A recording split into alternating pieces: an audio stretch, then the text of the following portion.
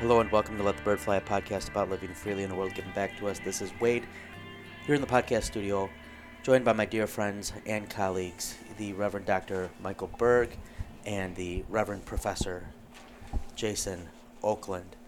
We are going to be continuing, this will be a two-part series. I don't think we're going to do more than two parts. No. So this will be cut your ourselves off. traditional synodical conference sermon.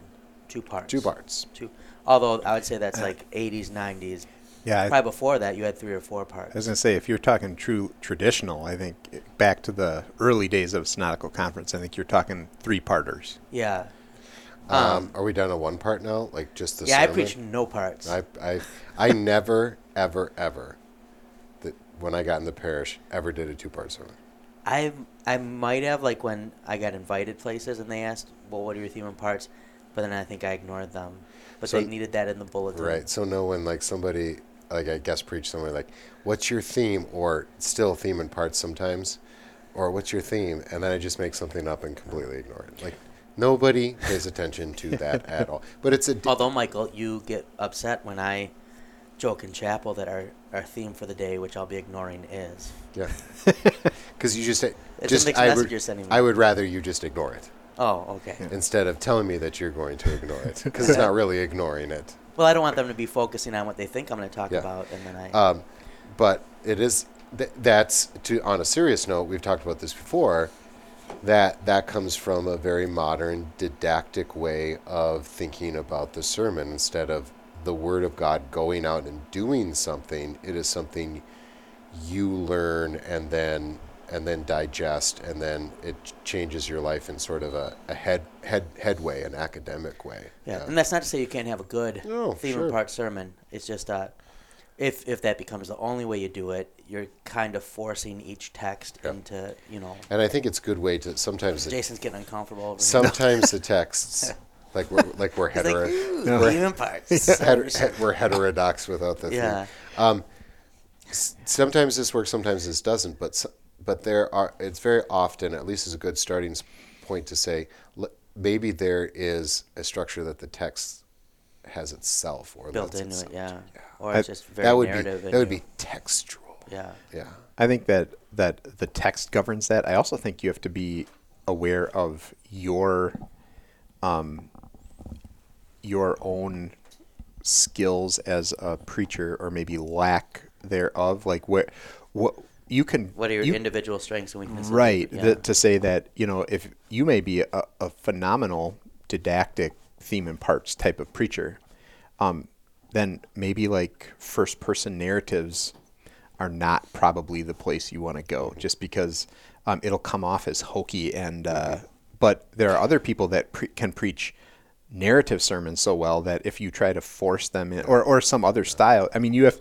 So I think I agree that the text should kind of point you in that direction, but sometimes you have to, Genothi Sa'autan type of thing. Know thyself. And I think that probably, Wow. we're being critical here, but you had to start somewhere, right? Theme and Yeah, parts is a yep. great place to start. Yep. I do think, though, I think we all agree that you tend to grow out of it a little bit. It may still be a structure, but hopefully you grow out of it a little bit. Yeah, I think and the other thing knowing your strengths and weaknesses. The other thing Yeah. with theme and parts that probably, I think we've probably lamented for a decade or more, Dave or Michael, is and not James, because he doesn't have deep conversations with me, but is it By James, you're referring to Jason. yes, Because because at faculty day or provost day, they were actually trying to give props, but the provost pointed out that on the masthead of the Theological Journal that Jason is an editor of, he was accidentally listed as James Oakland, and so now I would say more than a few faculty Yeah, have taken to calling him James. Yep, I get you. I think that there's some that think that really was my name. So. anyway, James is Jason. Go ahead. Right. So, but I think Michael and I, we've talked about this before.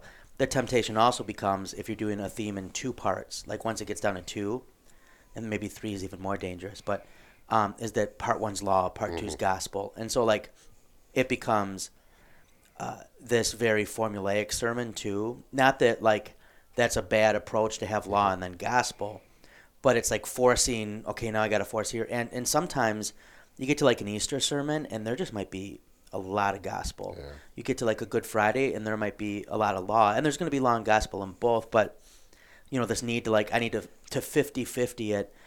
The even bigger danger. So maybe this is good that the 3-part sermon isn't around as much anymore. It would be to go law, gospel, law. The gospel, the old gospel sandwich. Let me give and now take away. Yeah. And well, we should stop here. Yeah, this is not our topic for today. Yeah. Let's just say that we believe, and this is going to sound harsh, but we do believe that I like there's harsh, Michael. maybe a crisis in preaching in the modern church right now. It's not great. Yeah, and I would say too, to be fair to Theme and Parts, if that helps you like organize your thoughts and be direct and like give people the word in an intelligible way, then do that. Yeah, Because one of my favorite preachers, and you've seen his manuscripts. We won't say who he is unless you want to say who he is. But he's like sent sermons for us to look at. What do you guys think? And he'll have like crazy outlines, like 3D, E. You know who I'm talking about? No, I don't. You know who I'm talking I about. don't. Nobody's ever sent me a sermon to look at. Bro, we used to email sermons all the time back in the day. Not me. Nobody emailed me anything. Me, you, a pastor in Salt Lake City, a pastor in McGuanago. I don't remember being a part of that. Maybe. I don't remember being a part of that. Pastor probably in Lamira now was in there. I never sent you anything. You know who wasn't in there? James. Because we already knew his was going to be bad. To your point, There's so no point reading so it. the listener who have for 30 years faithfully listened to 2-part sermons, give the dude a break because it's like, okay, then here's And don't part not one. read Walther But- because you look at it and it's 2 or 3 parts. Right. But, And a hymn. But as much as you want to give that guy a break from like, I know what's coming next. Are we to part 2 yet? What would be worse is a disjointed, disorganized mess. Ain't nothing worse than that. Wade. Exactly. That is downright torment. That's Unprofessional. That's a preacher's purgatory. Unprofessional. Yes. Okay. All right. What are we talking about today? The I just censored myself. Very Are you good. proud of me? You would have liked it. It's an after thing. Okay. Remind me to say Why afterwards. don't you get through it so we can take a break? Oh yeah. Well, I was going to tell you what I was going to say, so I didn't forget. Helmet. Yes. So we're going to be doing part 2. That was a 7-minute rant we had. That was a good rant, though. It was. It felt good. Good rant, good topic. So we're going to be doing part 2 of a book that, again, as the show notes from the last episode said, and we said in the last episode, and we'll say now, a little exercise for young theologians. This doesn't have to be for theologians who are, like, want to be professors or pastors. Really, every Christian could benefit from this. I think especially in the day of social media, like theology Twitter. Anyone who wants to, like, tweet theologically, this would be a good book as well. But a little exercise for young theologians. And we have an expert at pronouncing this name, so we want to make sure we're saying it right. So we're going to toss it to my boy James. This book is by... Helmut Thielicke. Very good.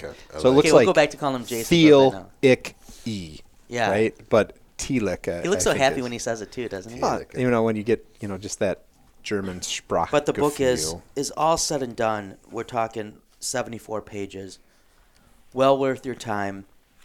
We got up through about chapter 5 last time, which gets us to the chapters that I believe both Mike and Jason said they had the most marked in the second half. Yep. I think I had a fair amount early on. And I'll say you have the overachieving version because the We're version under that Mike 40. and I have, we're only 40-some pages. But- So, Oh, mine has the preface by Martin Marty. Yep. Your guys' Yeah, I covers though think are so. better. Like I know some people rag on like the 70s, but that has total 70s book cover vibes. yeah, it And does, I'm a yep. big fan of like that era of book covers. Would you guys disagree or not? Or It's okay. yeah, I like it. It seems kind of classic. Like I like going back probably a little earlier than the 70s look if I had to take my pick. But it, and I'm asthmatic, so I don't do this, but it almost makes me like those types of covers make me want to sit in like a nice reading chair with a cigarette and a brandy and contemplate. what about a cigar and a whiskey? Would that also work? Yeah, but I think more like 70s vibe. 70s? would Oh, be, yeah. No, I would get be the cigarette. Yep, I think I'm feeling you there. Yep, cigarette and brandy. Yeah, but I'd have to have my inhaler right hand. This show doesn't speak for our churches, our church bodies, or our employers. To be honest, much of the time it probably doesn't speak for us. We will be thinking out loud a lot, so approach what you hear with a healthy skepticism, because, well, as a responsible resident of planet Earth, that's probably what you should generally do with almost everything. If you find yourself getting too worked up, tune out, look around, and realize you were just listening to a podcast.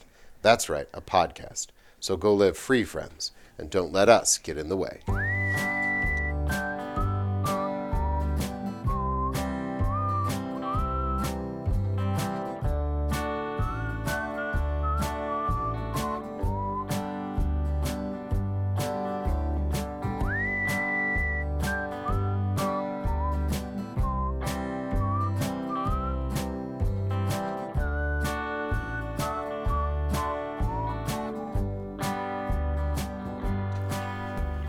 So we are here in the recruiting studio on Thursday, September Who 15th. are we recruiting? Recording studio on Thursday, September 15th. Middle of September. Hold on, we have some prospective students coming down the hall that want to meet with the theology department.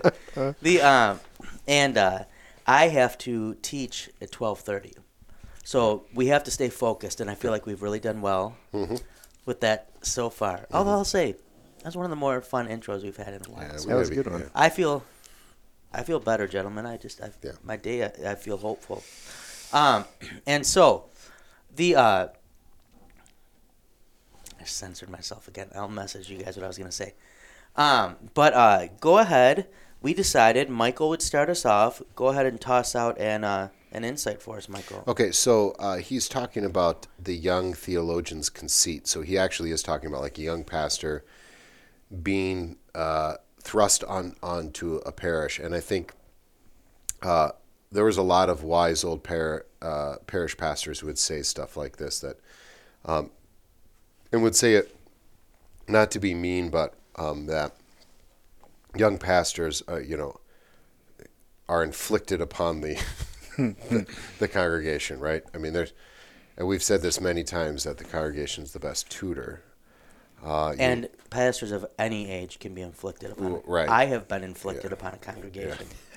So I'm inflicted upon a department. I think you guys would both yeah. agree. Oh, So, amen. but Yes. you do worry about, like, you send a guy out, and sometimes you think, oh, poor them, rather than poor pastor, right? So, I think that's kind of the vibe he's after a little bit here. But I'm going to bring up in his first paragraph in chapter 6, which is titled "Pathology of the Young Theologian's Conceit." He makes a little bit of a connection with Gnosticism that I'd like to discuss. It is possible, and laymen have a very exact perception in regard to this, right? So notice the laymen who have been through stuff know this, that theology makes the young theologian vain. So let me repeat that. It is possible that theology makes the young theologian vain, and the layman is attuned to that. Theology makes the young theologian vain, and so kindles in him something like Gnostic pride. The chief reason for this is that in us men, truth and love are seldom combined. So what he means by Gnostic pride there is, for Gnosticism, there are certain people who have a special knowledge, gnosis, right, where we get the Gnostis from, the name Gnosticism from. And this is the spiritual elite. And so whether it's Gnosticism or not, there's always that idea of the spiritual elite, right? Maybe it becomes you are born again, like somebody is, every time they meet somebody, they're not just Christian, they're born again Christian. And Yep. true Christian, right? Not like Catholic, or we're not sure about the Lutherans. Or you can get somebody, has this mystical connection. I'm spiritual, not religious. And pietism, and even in some of a synodical conference orthodoxy, there'd be sometimes maybe a little bit too much true hearts, Yeah. kind of talk. And so one other way that is a head thing, where I have all this theological knowledge, right? I think all three of us probably would very quickly, if we thought about this, would be thinking about Bo Geertz and his novels, right? His novellas, right? The young pastors who have all the head knowledge but have no clue about actual theology. They right? come in thinking they have it all figured out, and then the parish tests them. Yeah. The second line that I think is important there, so the Gnostic pride, the reference there is, I have this special knowledge, right? The chief reason for this is that in us men, truth and love are seldom combined. And I think there is, thought about this a little bit, but I think there needs to be more work on this from a Christological point of view, that very often, especially, let's say, mid to late century of the 20th century, love versus truth, right? We're on the side of truth. Somebody else is on the side of love. And how does that come together? So we get this played out. When do we discipline somebody rather than show love to them? And it almost seems like a law gospel sort of distinction. And then people come back, no, to fight for truth, that is actually loving. And then people say back like, well, then why are you such a jerk? Right? Like, Yep. This is honestly about you being echt, as we say. You're being right. And I would so just point out that when Mike said, "Why are you such a jerk?" he looked at He James. looked at James.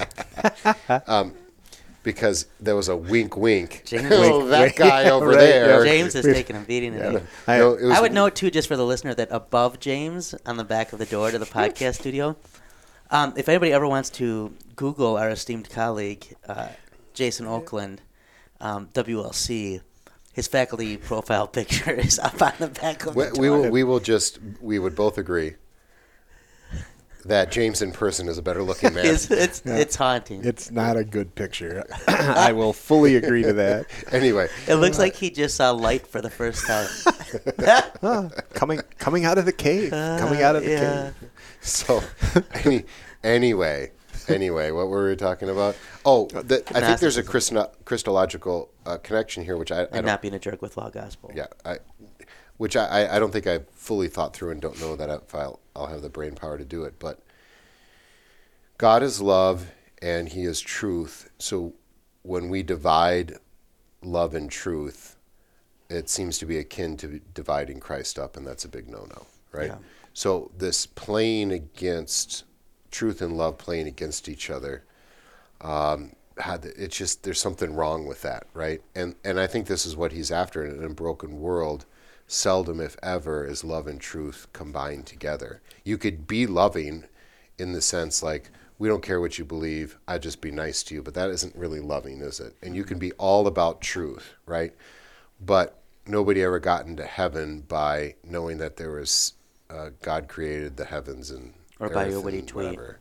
Or you really got predestination down. Great. This is in the apologetics realm too, like people on both sides of a certain argument. This is a good argument. This is a bad argument. You can't argue somebody into faith. You should blah, blah, blah. And I just go, I would never send a skeptical friend to you at all, even though you're an expert in this, right? There's no sense of, yeah, you may be right that this argument's good or this argument's bad or that whatever. Like, I would never send a troubled soul to you, right? So I wonder if there's just a Christological connection. Maybe I'm making too much of this, but when I see love and truth, that's where my mind goes now. I'm digging this, Michael, and it brings to mind, so in Christ and Culture, we're going through Luke's Gospel. We kind of do that at the beginning. And we do it somewhat quickly because I want them to get like big picture impression of this Jesus that Luke is presenting to the Gentile reader. And because my class is primarily Goyim, right? And but one of the things that stands out to me is how often in Luke's Gospel Jesus gets attacked for like Sabbath stuff or like lawyer stuff. And really it goes back to Genesis, and Adam and Eve kind of add to God's command regarding the tree of the knowledge of good and evil, right? That God says don't eat of it, and they add don't even touch it. And that's not a bad. You kind of wish they had stuck by that because you're not going to eat it if you don't touch it. But then you get to Jesus and the Sabbath, and the teachers of the law had added so much regarding the Sabbath of what entailed work, and so Jesus intentionally heals where they can see, or he says, "Who, if your ox fell in the ditch, wouldn't pull the ox out on the Sabbath day?" And I think Jesus is teaching something there because those like intensifying the commandment can be done with good intentions, right? Like, don't even get close to this. Like, this is Don't even utter the tetragrammaton. Yes, yeah. Right, yeah. Because, incremental stuff, the slippery slope argument, yes, can be a fallacy, but it does play out that way often in life. We've all seen that. I mean, I kind of talk to students about, you can probably remember the first time you cussed on the playground as a kid, where you looked around to make sure, your friends were there but not the teachers. And then now some of us are so good that someone cuts us off in traffic, and without even thinking, we can string words together, in a very That make no grammatical sense. in just colorful way, and it just gets easier with time. And so it makes sense they'd have these hedges, and yet Jesus, I think one of the things that comes out in those lessons, and I was talking about with the students, is notice how Jesus, in all these accounts, seem to be saying, yeah, but mercy trumps that.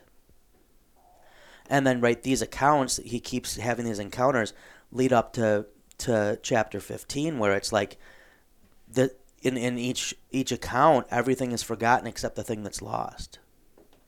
With the most scandalous story, which we don't necessarily read as being scandalous, but would have been at the time, of the prodigal son, right? This father and the younger son would have got canceled on social media for how they behave here. And yet, I think Luke is getting at that tension of like, okay, here's truth, protect the truth, and those laws, we're trying to do that as a hedge, but here's love or mercy, and Christ's sake, especially mercy, and that tension, and that is something that I'll hit first on parish, but I think it applies to all laity and anyone who's carrying out their vocation. A big part of being in the parish was learning sometimes just don't react to that thing now, right? Even when you wanted to correct something. Yep. Yes, it's, someone just lost a loved one and someone said, oh, they're an angel now. Don't correct them and say that would be a demotion. Man is the crown of creation. Someone just brought up this sin in the midst of talking about this other thing. Leave it for now. Let's stay here and in mercy listen, and show this person why in Christ we care about that other thing that may come up later. To this point, can I read Yep. a quote from here? I hope you can. Yes. I do that all the time when someone's like, "Can I go to the bathroom?" Yeah. At your age, I sure Yeah, hope so. I sure Anyway, hope so. This young theologian, he is studying Christology, which means that he is busying himself with the Savior of sinners and the brother of the lost. In connection with this, he learns, shall we say, the Chalcedonian formula and the form history of the Synoptics. And in possession of this truth, he despises, of course in the most sublime way, the people who as simple Christians pray to this Savior of sinners and cling to each of his, even perhaps legendary miracles, right? So this is from a different era and stuff like that. But the point here is, this guy thinks he knows all of it, thinking about Europe at this, mid-century, like, oh, do we know this? He's got all of that. He's studied all of this deep sort of form criticism and all this kind of stuff, and he looks down and even despises the member of his who simply prays and trusts, right? Yep. That's kind of what you're after a little Yeah. bit. And so this is not just a pastor thing. This is a parenting thing. This is a boyfriend, girlfriend, husband, wife, learning how to have relationships thing. This is a friendship thing. That there's just times to learn. Every moment is a truth and mercy moment. That's the tension of living in a fallen world. You're never going to run out of need for truth and mercy in a fallen world. But what is going to predominate in that moment? He speaks to the source of that tension too, where he says, truth is about acquiring knowledge and possessing the information, right? But and then it's easy to kind of get puffed up about that possession, right? That hey, I've acquired this, I've checked the boxes, and I know what's right and what's wrong. But love, on the other hand, love isn't about acquiring, at least not love in the truest, highest form, biblical form, It's right? the opposite. It's giving, right? Yeah. It's self-giving, and to say that you can see why there's tension there, right? That truth and truth and love would be in tension if you kind of think about it Yeah. like that, and how easy it is to kind of get caught up in that tension Yep. And on one now, side or the other. there is an important thing I want to come back to over here in a second, so make sure I do. But I would like to give credit to two people, to Martin Luther and to Michael Berg, for increasingly with time, I've also just learned to take a step back. And when there's something like truth, mercy, word, love,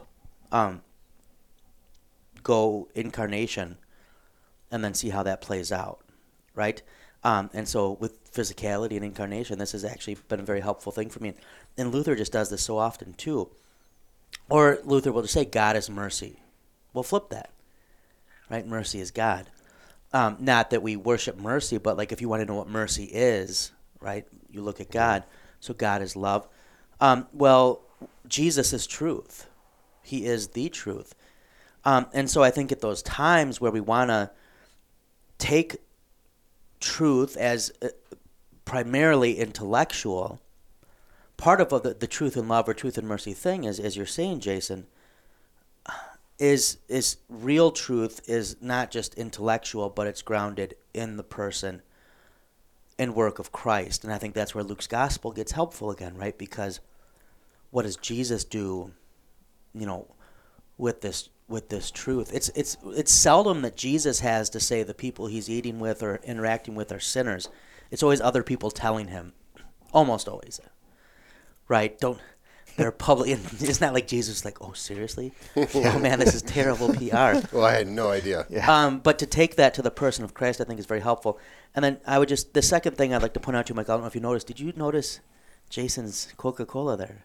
That's nice. Yeah. It's exceptionally small, though, is it not? Yeah, you've never is. seen the little. I've small never cans? seen those before. Well, Yeah. I've had them here in the podcast So studio even you've before. purchased this, or this was given to you? Yeah, I've purchased them. on And that's occasion, like to yeah. keep your desire under control? Right. Yes. It's to Well, if you have, limit my intake. I'll try to of remember to put a such- picture of this in the show notes, but I think I commend you for this because I always go for a bigger, more if you unhealthy. have, if you have many people in your household of the opposite gender than us, there are a lot of sodas that are half drunk. And this Yep. is, I think, the other reason why this Yep. is popular. This size. We have this Does size. your wife drink those then? Yes, we have this size at our house. Lots Huh. of this. I might look It's into less that. than satisfying. That'd be a great great advertising campaign. All right. They used to have they were wide, but they were just Oh literally yeah. Right. Yep. like halfers. This is a little bit classier. Yep. The coloring even is. I'm impressed. All right. Can I throw one out there? A mini cherry Coca-Cola Zero. That's a good. That's a good it. one. Yep. That's a good one. All right. Yep. Anyway, go ahead. You go ahead. So I want to throw this out, and I'm not saying neither of you two have done this, but I would say this has been a big Wade one, where I know it's hard for you guys to wrap your head around, but I can sometimes get really into stuff all of a sudden. Like I can go down a rabbit hole, and I think this ties into what we were talking about as you're talking about kind of all this knowledge and how to apply it. I was thinking as a bicyclist. There's podcasts and there's websites I like to follow that talk about infrastructure and civil engineering, and a couple of them have they'll joke they're recovering civil engineers where they were really good engineers and they got really into this idea that was going to help traffic and them, but they weren't actually on the ground, driving, walking, riding their bike, scooting, I don't know, pick your mode of transportation, and how it played out was not good once you actually had people acting like people do in those situations.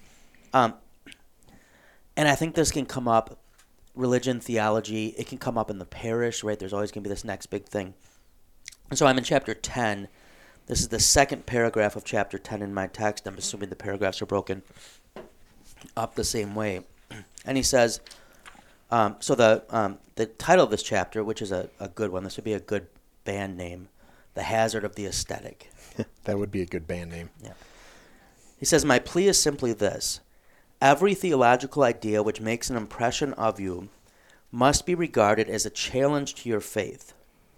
Do not assume as a matter of course that you believe whatever impresses you theologically and enlightens you intellectually.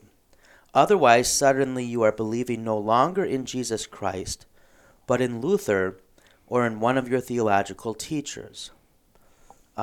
One of the most difficult experiences for a theological instructor to combat arises out of the fact that good, respectable theology, by no means only dissolute theology bristling with heresy, and I think this is so true, for the reasons I have mentioned, threatens our personal life of faith. Faith must mean more to us than a mere commodity stored in the tin cans of reflection or bottled in the lecture notebook, whence at any time it may be reproduced in the brain. And then he goes on, and it's good stuff that he goes on to, but I think that from a lay perspective, we were talking about laity the other day, and it was we got to how the laity eventually weren't taking the cup in the sacrament, in the Middle Ages, and then we were talking about Jan Hus, and someone thought I was saying lady, and they're like, well, why couldn't ladies take the cup? And the answer of why the lady and the ladies couldn't is because they weren't priests. So I mean, it makes sense, but I think I remember I would often say in the parish, I have legs, the pulpit and fat don't. Right? Kind of joking, like, your pastor's going to leave eventually. But the pulpit, the font, the altar are hopefully going to be there, or you get nicer ones at some point, right? Whatever. But I think that relationship can be that way. I think in a time of being bombarded with media, it's just as easy for laity as well as theologians to latch on to something new. We can see this expressed in all, here's now how we should do church, or here's how we should do church. I think for pastors, there can be very good pastoral theologies or homiletical methods and things. And right, and I'm saying all these things can be good, and I love that he points that out. For those of us who are doing theology professionally, there can be someone you latch onto as having a particularly helpful insight, but then you can get sucked into like, okay, now I'm like, this is my thing. And he's saying, as a Lutheran, he's even right. You shouldn't do that with Luther. And if you shouldn't do that with Luther as a Lutheran, you shouldn't do it with anyone else. And I thought that was a good insight, because especially for those who are interested in continual learning at whatever they are, layperson, pastor, teacher, theologian, it can be really exciting when you get something that opens something up or clarifies something in a way. And as people who have gone through school or had pastors or had mentors, it can be really easy to want to be like that person. I have a sneaking suspicion that many of us who had Professor Deutschlander at MLC in some ways wanted to, over time, like, develop some similar affectations. But at the end of the day, only Danny D was going to preach a Deutschlander sermon. Yep. Right? Only he could tell the jokes and pull them off that he told. And I would say there's probably similar things at any school when you have formative people like that. I thought that was particularly helpful. And for all of us who've probably had formative pastors at some point along the way, right? That pastor wasn't catechizing you to be like that pastor. And or maybe he was, in which case this is a problem, right? But that to be able to have the joy of that thing without losing sight of who you are and of Christ. I don't know if that stood out to any of the others of you, but I just thought that was something that struck me. I think, it kind of gets into that idea of, talk synodical conference and the, father theology type of stuff too, where, I think some of what he's saying is that idea of, the accumulation of the knowledge of it, right? The formulation of it, or some of those type of things, and, not really living the application of it as far as experiencing well, okay, so what? What does that mean now for me? This theological insight, the this teaching of Scripture and the like, right? And not only that, saying, well, what does this mean for me? But how does this actually apply to other people? I think that's another component of the things that he's talking about here. Oh, And I think that's something that has been a temptation, I think, since the beginning of the study of theology, right? Say, well, go to this person who said this, rather than to say, well, okay, well, what is that? Well, what about this, and what does it mean for me? or yeah, and on the flip side of totalitizing our experience too, because Mm-hmm. I think each of us in this room have certain aspects of theology, or certain theologians, or certain emphases of Scripture that probably stand out to us more than to the others, particularly because of our experiences, where we come from, what we struggle with, what our interests are. Right. And on on the flip side, we can totalitize that and make that like, well, this is what's most important for everyone, and leave some people going, why does he care so much about that? And maybe sometimes it's okay that they don't get it, because we all have drastically different Christian experiences. All right, we are at 35 minutes, which isn't bad.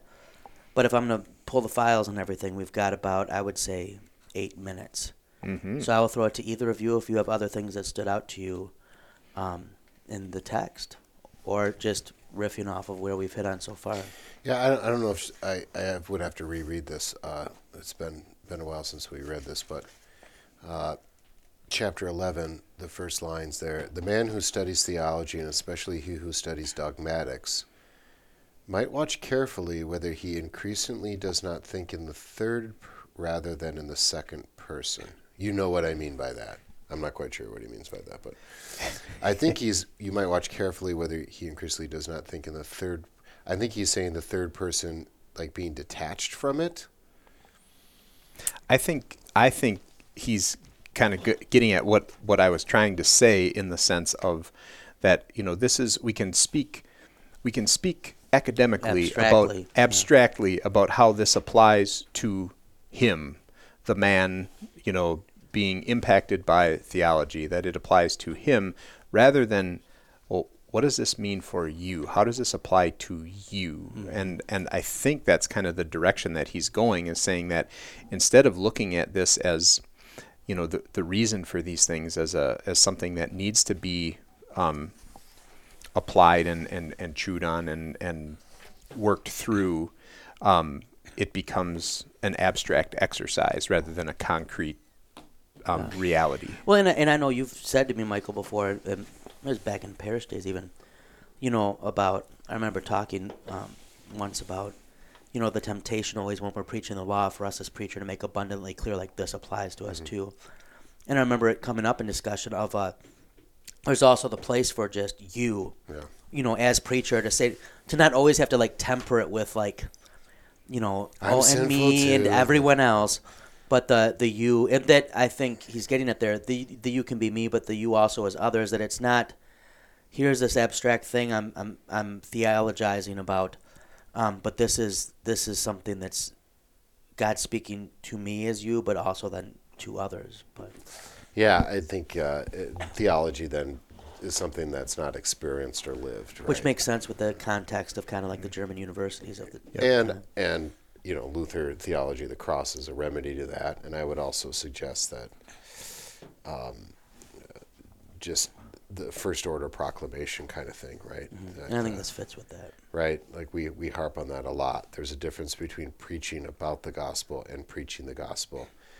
And it's a hard thing. It's one of those things that it's hard to define with words, but you know it when you hear it. You're like, that was about the gospel, not the gospel, right? Yep.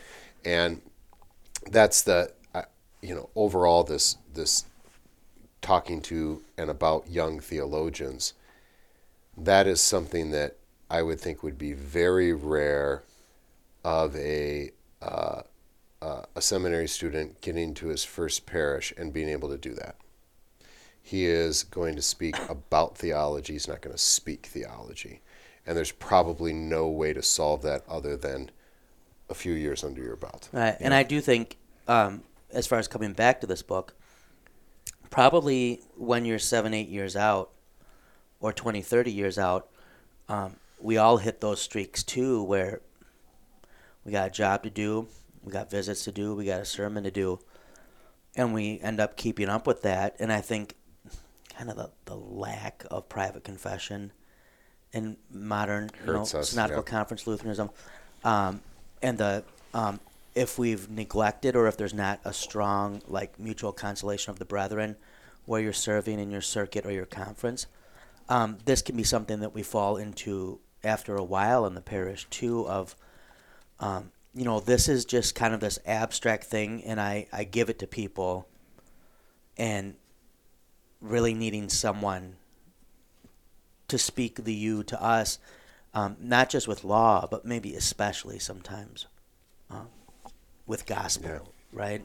So I think it can become something that it's good to come back to for also. I mean, I think even here, we get into overload semesters, and James is going to have his first overload next semester, and I'm sure he'll be telling us all about it.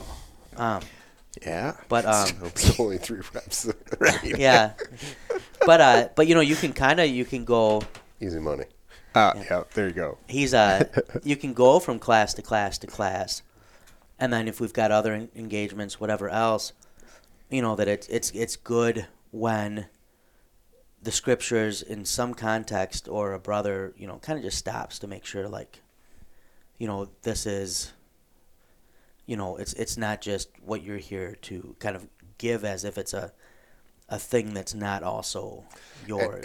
And the way that happens is a student comes in and breaks I got my class, or if you're in the parish, and a parent, I'm doing this, whatever.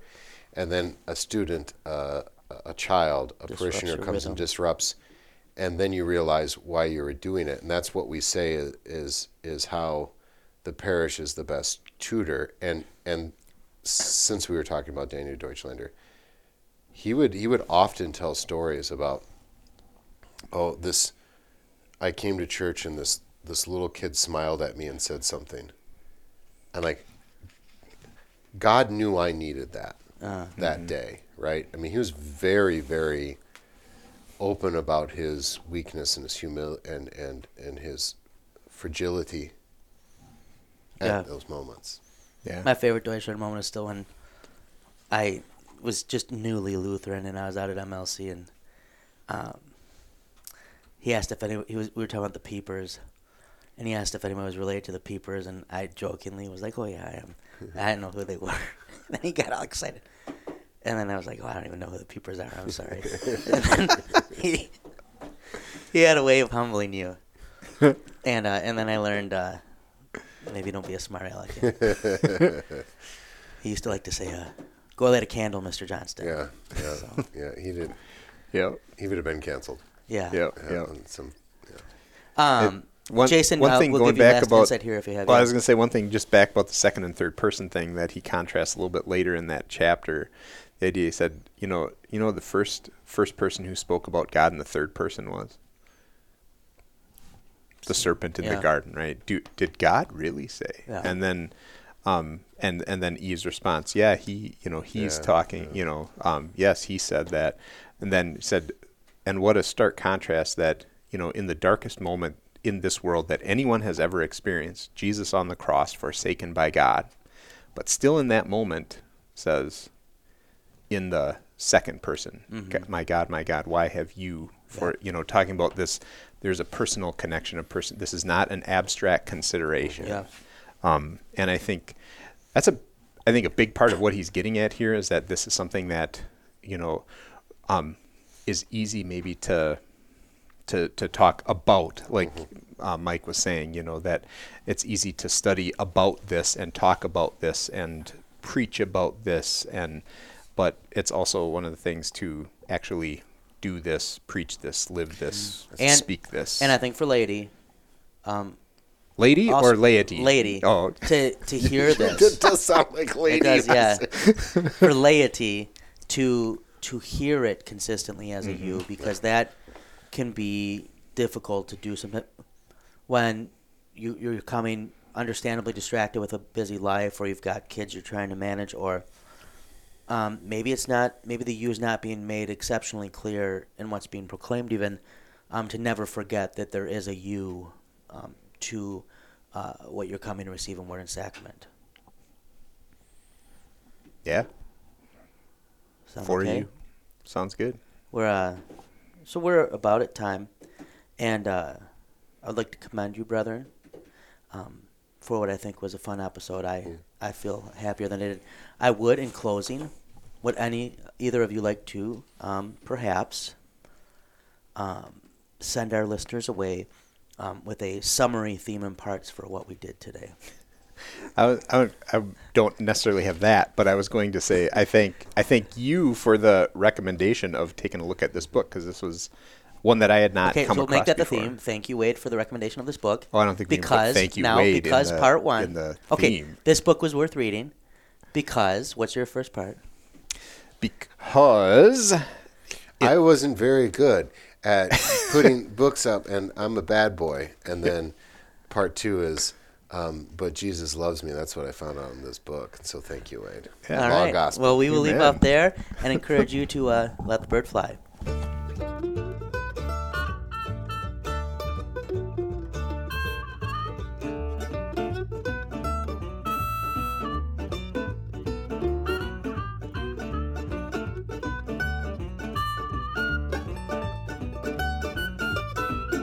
Every evening when the sun goes down, get with my party and I begin to clown. I don't care what the people are thinking.